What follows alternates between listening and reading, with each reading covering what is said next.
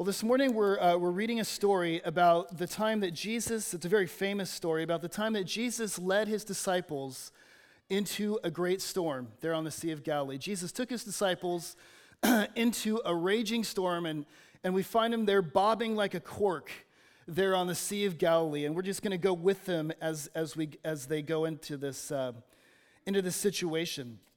And I don't know if any of you have ever been in a boat during a storm, but I can tell you that it's absolutely terrifying.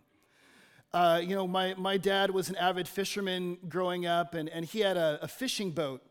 And he would go out, he'd go fishing in a place called Horseshoe Kelp there off the coast of California, and he would go across 22 miles offshore there in California to this little island called Catalina. Just an avid fisherman. Our boat was called the Jambalaya. And I don't know why, but that's what it was called. But here's the thing, I wasn't. And I got seasick, so I didn't go much with my dad out fishing. I mean, I like surfing, but surfing is manageable. You're close to the shore, and it's not too deep. And there's something about just going out into the ocean that just kind of terrified me. But one day I agreed to go. My dad said, look, I want to take you to Catalina. It's beautiful. You've got to see it. I've done it many, many times before. It'd only take about 5 hours. Let's go on a boat ride. And so we got into the boat, and we sailed out there to Catalina. And when you're going to Catalina, there's a point where you're about 2 hours away from the California coast, and the California coast begins to disappear, like you just can't see it anymore. And it's right before you can see the island of Catalina, so you can't see land this way, you can't see land that way, and you're just right there in the middle. And this is a very insecure place. It feels very unstable. Like there you are in the middle of the ocean, no land in sight. I mean, it's kind of scary. And I was scared. And I was slightly seasick. But suddenly, if this wasn't bad enough, a big storm came up. I mean, it was rapid, it was quick. And before we knew it, the waves were just massive. And the little jambalaya was just bobbing up and down like a cork there in the Pacific Ocean. The waves got bigger and bigger. The water started to splash over the bow of the boat. And I was in the back throwing up into the water. And I still remember the feeling. I mean, it's in my gut. I can still remember. It was absolute chaos. The waves were unmanageable. I felt completely out of control. And I was sick with fear. And I thought my dad, my strong dad, he'd done this many, many times before. I thought he would give me courage, but I remember looking at him in the eye, and he looked just as terrified as I did. And I remember thinking, we're going to die. We're going to die. This is the one time I've agreed to go and do this, and now we're going to die. We're all going to die. Terror, chaos, confusion, fear. Now, you may have not had this actual experience. I mean, here we are landlocked in Arkansas, and I would doubt that many of us have actually been in a storm like this, but I'm sure that many of us have felt like this in life, where it feels chaotic, and you feel absolutely out of control. Your circumstances are unmanageable. Usually you can handle things, and you can control things, and you can manage things, but there are times in life when things just fly out of control. And maybe it's just sort of a small storm, sort of under the surface. You're living in quiet desperation, in a bad marriage, or dealing with depression, or maybe it's something really big. Some circumstances come into your life, maybe in the form of an illness, or a divorce, or some other horrible thing, and you just feel like life is chaotic, and you don't know what to do. And so what do? You begin to panic, and you're terrified. It's chaos. Well, this is where we find the disciples in our story this morning. Jesus leads them into a storm, and they're in this place of absolute chaos. It's beyond their control, and they can't manage it. And I think the story wants us to show us that really managing storms, being in storms, is part of following Jesus. The story opens up, and it says that on that day when evening had come, this is verse 35, he said to them, "Let us go across to the other side." And then it says, leaving the crowd, he took him with them into the boat, just as he was, and the other boats were with him. And so you remember Lucas last week was talking about how Jesus was separating the crowd from the followers. And here Jesus separates the followers from the crowd, and where does he take them? He takes them straight into a storm. And it's almost as if to say, this is what it's like to follow Jesus. Following Jesus involves going straight into storms. It involves chaos.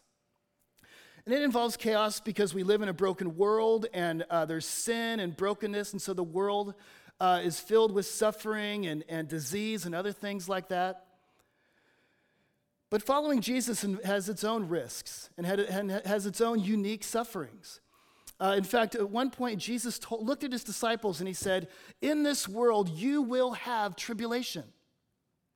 A promise of suffering, a promise of chaos. Later on, in 1 Peter, one of Jesus' disciples said, look, don't be surprised at the fiery ordeal which is to try you. And so we as Christians, as followers of Jesus, we will go through storms. It's part of the process. It's part of what following Jesus involves. In fact, in the early church, there were symbols of Christianity, symbols of the church. One of them is a fish. You all have seen the fish. Another symbol was a boat. And if you go into the catacombs, those tunnels underground, you will see etched on the tunnels, fish and a boat bobbing in the waves. And this is just a picture of what it's like to be a Christian. And so the question is, how do we handle these things? They're going to come. They're part of following Jesus. How do we handle them? Some of you may be in them this morning. You're dealing with it right now. How do you go through the storm with Christ? And so that's what we're going to look at today. I want to show you three things in the story. I want us to see, number one, the question in the storm, and then we'll see the lesson in the storm, and then finally, the Savior in the storm. So how do we go through them? We have to know three things. Number one, the question in the storm, the lesson in the storm, and then finally, the Savior in the storm. So first, let's look at the question. We left off verse 36. They all got into the boat. There were other boats with them.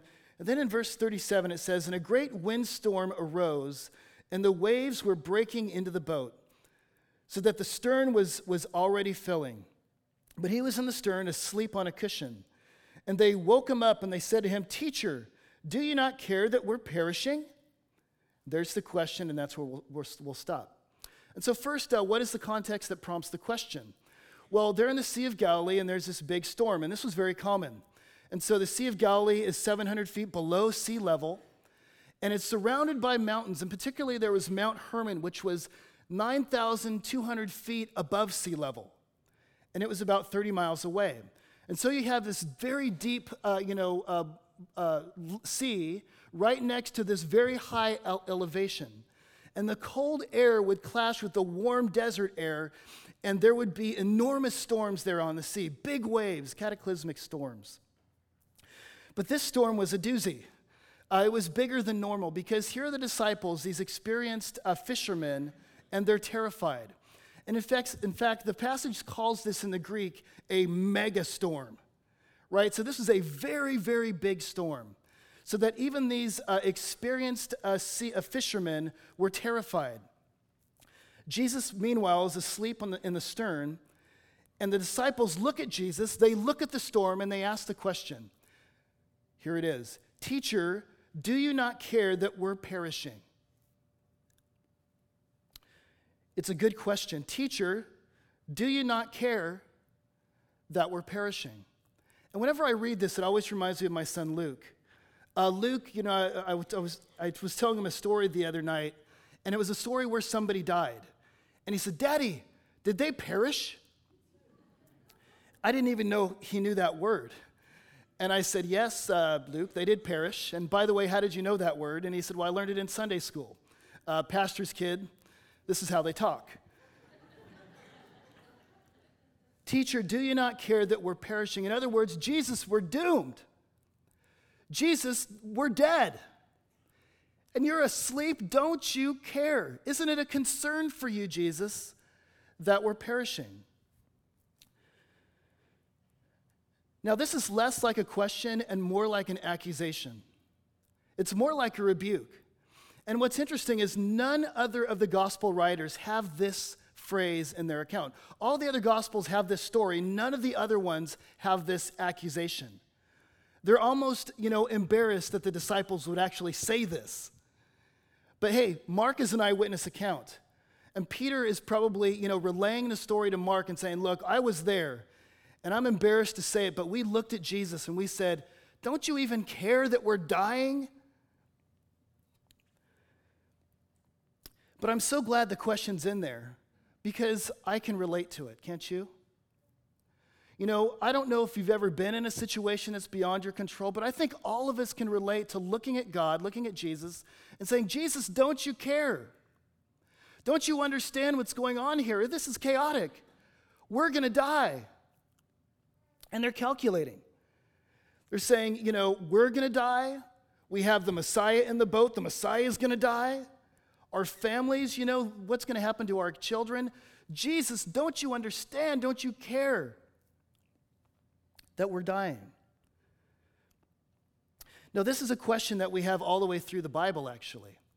And if you read the Psalms, it's so fascinating that there are lament psalms where the psalmist is going through chaos, and over again, you hear the psalmist say, God, where are you? God, are you asleep? God, don't you care that we're dying? Won't you do something? I mean, this is something that the people of God have asked God for centuries. Derek Kidner, who's a commentator on the Psalms, he was talking about one of these statements there. He said the very presence of such prayers, of such accusatory prayers to God, he says, is a witness to God's understanding. He knows how men speak when they're desperate. And God knows how we speak when we're desperate. And he's not ashamed to put this sort of thing in very Scripture. And it helps us to identify with God's people, to say, God knows what we're going through. And this sort of question is part of the Christian experience. God, where are you? And we've all been there, haven't we? It comes out of two concerns. And one of the concerns is that God doesn't know what he's doing. God, if I was in control, I wouldn't have let this happen. God, if I was behind the wheel of my life, this sort of thing wouldn't have happened. God, where is your wisdom? God, you don't know what you're doing. But it also comes out of a sense of, does God love us? They said, Jesus, don't you care? Jesus, don't you care? Don't you love us? Don't you see what's going on? Why aren't you acting? Why are you asleep? Are you going to let us die? Don't you love us? It's a question about his love and concern. So I want us to get in there with the boat, with the disciples here, and I want us to just sort of identify with their experience. I mean, have you been there? Have you asked the question? Have you even made the accusation? And it comes out of, God, are you in control? And God, do you love us? I want you to see here that Jesus doesn't answer the question. But he gets up and he does something. Let's look what he does. This is verse 39. And he awoke and he rebuked the wind and he said to the sea, peace, be still. And the wind ceased and there was a great calm. And he said to them, why are you so afraid? Have you still no faith? And they were filled with great fear and they said to one another, who then is this that even the wind and the waves obey him? So Jesus doesn't answer their question, but I want you to see that Jesus uses the storm as a lesson. We don't know why, they're in the storm. We don't know why these sorts of things happen, but we do know that every single storm, every single chaotic circumstance is a teaching moment for disciples, for all of us. Jesus wants to teach us a lesson in the storm, and it's a lesson of faith. Notice when Jesus stands up and rebukes the wind and the waves, he looks at the disciples, and what does he say? He answers their accusation with his own accusation. Why are you afraid? Where is your faith? You see, the storm is an opportunity to learn a lesson of faith. Now, there are two ways to learn, and one way to learn is through teaching. So a teacher gets up like me, and you take notes, and you can learn that way. And Jesus did this a lot for his disciples. He taught them in parables, and he taught them with authority in the temple, and he taught them on the Sermon on the Mount. And he taught them and he taught them. And I can imagine the disciples taking notes. Oh boy, we're learning. We're getting so much information. We understand so much. But that's not the only way of learning. The other way of learning is through experience. And there are some things you can only learn in the storm. And one of those things is faith. Faith is learned in the storm. You really can't learn to trust Jesus until things begin to fall apart and get chaotic. Martin Luther, who's an old reformer, he said that faith is confidence. And he described faith as getting into a boat. He said you could look at the boat and say, I believe that boat is a sturdy boat, and I believe it's 28 feet long, and I think it's seaworthy, and so on and so forth. But you really don't trust the boat until you begin to rest your body on it, until you get in the boat. And he said that's what faith looks like. Faith is getting into the boat. Faith is resting all of your confidence on Jesus. It's sort of like a chair. If you look at a chair, you don't really know if the chair is sturdy or not until you actually sit on it, until you begin to rest yourself on it. You know, you can say, oh, it looks strong, but until you really sit on it, you really don't know how strong it is. And you really don't learn to trust Jesus until you begin to rest on him. And you rest on him when the bottom of your life is pulled out and you have nothing else to lean on but him. And so as the boat is bobbing up and down like a cork and everything is nuts, this is an opportunity for them to learn to trust Jesus. I hate flying in airplanes. And I think I flew once from the age till I was born till the age of 30. You know, I lived in the same city for all of my life. I just never found the need to fly, and so I was terrified of it. I thought planes were unsafe, and so I never flew. And everybody would tell me, you know, Brent, planes are safe. And, you know, they're safer than cars. Did you know that? But I was like, nope, not going to do it. Well, then I moved to Connecticut, and in order to see my family, I had to fly home. And so we would fly JetBlue from JFK, from JFK to Long Beach, back and forth. I probably flew that thing 3 times a year for 3.5 years. And after about, you know, the 30th time flying, my heart could finally rest. You know, usually I was the guy when the plane was going down, I was like grabbing the little bag, you know, and holding onto the seat in front of me and saying, oh, Jesus, oh, Jesus, oh, Jesus. You've seen those people. I was one of those people. But now, it's old hat. And the plane lands, and I feel the turbulence, and those scary lights go on and off, you know, and the guy gets on the intercom and says, it's going to be rough here, and I just relax. It's because the plane is tried and tested. I know it's not going to go down. And now I look at the other people, and I see the lady freaking out across the way, and I think, oh, poor thing. You learn trust through experience.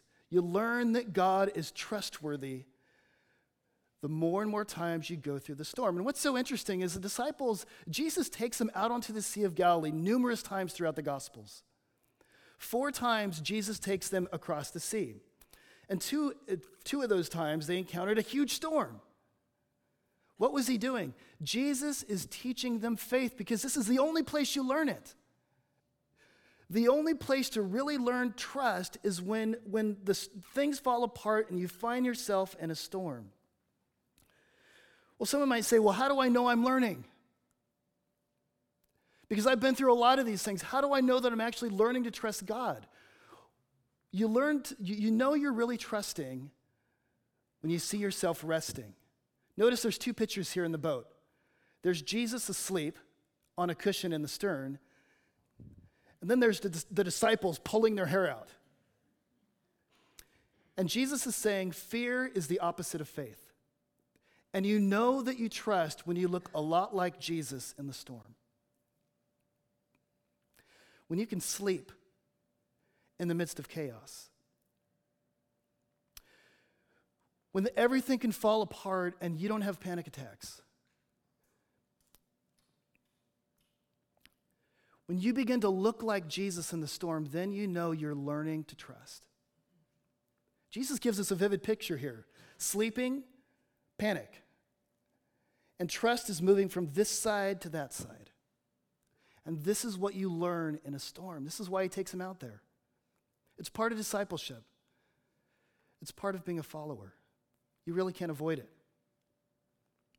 Well, someone says, well, how do I move from this side to that side? How do I grow? How do I trust? How do I learn to rest? I want to sleep. I really want to do. I really want to do.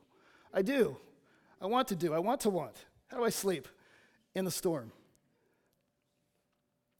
Well, you need to know the object of your faith. You need to know something about Jesus. And the story tells us three things about Jesus that in closing here, I just want to point out. Why can we trust him? Number one, we can trust Jesus in the storm because Jesus is with us in the storm. Listen, only Christianity tells you that Jesus Christ has been through the storms that we face. Christianity, God is not up there watching over the storm. It's not just that he's up there controlling the storm. In Jesus Christ, God himself has come into the chaos. Christianity is the only religion that says that God himself has been there. And he knows what it's like to be in the midst of the uncontrollable world that we live in. He's experienced it. God is really with you as you go through it. There's a quote by Dorothy Sayers. It's going to come up on the screen. And Dorothy Sayers was she was a British novelist. She wrote detective novels, and she was also sort of an armchair theologian. And this quote, I read it, it stuck with me, and I hang on to it when I'm suffering. And I want to give it to you. She says this: he, Jesus, has himself gone through the whole of human experience, from the trivial irritations of family life and the cramping restrictions of hard work and lack of money to the worst horrors of pain and humiliation, defeat, despair, and death. When he was a man, he played the man. He was born in poverty and died in disgrace and thought it well worthwhile. This is your God. The book of Hebrews says, we don't have a high priest who's unfamiliar with our weaknesses, but in every point was tempted and tested like we are. Therefore, we can go to him to receive grace and help and comfort in times of need. He's in the boat. He's in the storm. He's with you. It's not just that he's up there. He's your high priest, and he's gone through the pain. He doesn't say, I'm on the shore watching you, or I'm on the other side watching you. I am there with you in the boat. And I may be asleep, and it may not seem like I'm there, but I'm there. He's with us. Second of all, I want us to see that Jesus has authority over the storm. He has power over the storm. Notice when the great storm comes up, Jesus stands up, and he looks at the storm, and in the Greek, he literally says, shut up. Shut up, be quiet, and like a compliant child, the storm obeys. Remember I told you that it called the storm a megastorm? After Jesus tells it to shut up, it becomes a mega quiet. Picture a sea of glass. And Jesus wants us to know that he has power over our circumstances. He's Lord of the storm. And nothing happens outside of his perfect plan and will. And what that means is that your life is not at the mercy of chaos, but in the hands of your Creator God. And what that means is that you can sleep, because God is in control of your life.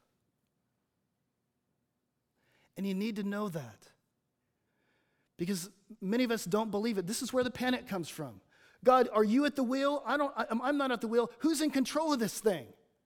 You ever been driving with somebody and you're like, what are you doing? Who's in control? And you're holding on to, I call it the Jesus handle, where you're holding on to that thing. Who's in control of this thing? Well, listen, there's somebody in control of your life. Jesus is Lord of the storm. He has power over everything. And you don't have to be afraid. He's with them in the storm. He has power over the storm. But finally, I want you to see that Jesus Christ was thrown into the storm. What's interesting is this story is a lot like the story of Jonah. In fact, a lot of people think that Mark stylized the account after the story of Jonah. In both stories, you have a megastorm, same Greek word. In both stories, you have a prophet in the boat. In both stories, the sailors come down and rebuke the prophet. And in both stories, the prophet is thrown overboard. No, actually, in this one, Jesus isn't. But Mark wants us to see that Jesus will be. Because just as Jonah was thrown over the boat in order for the sailors to live, Jesus Christ would go into the ultimate storm. He would be plunged under the waves of sin and guilt and death so that we could live.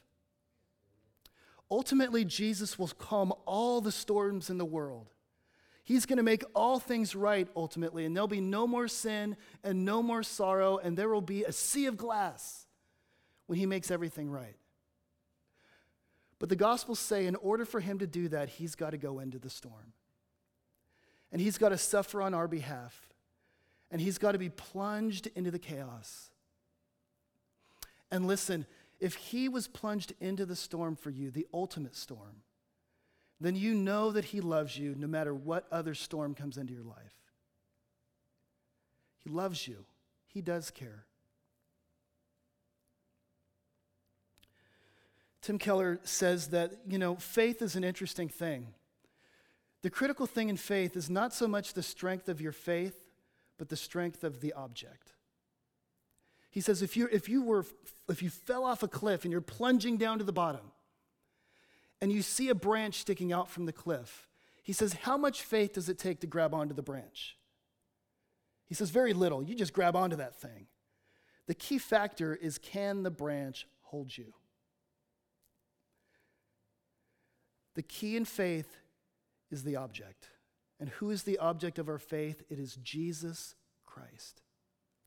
And he's with us, and he's in control, and he's suffered everything for us, and he loves us.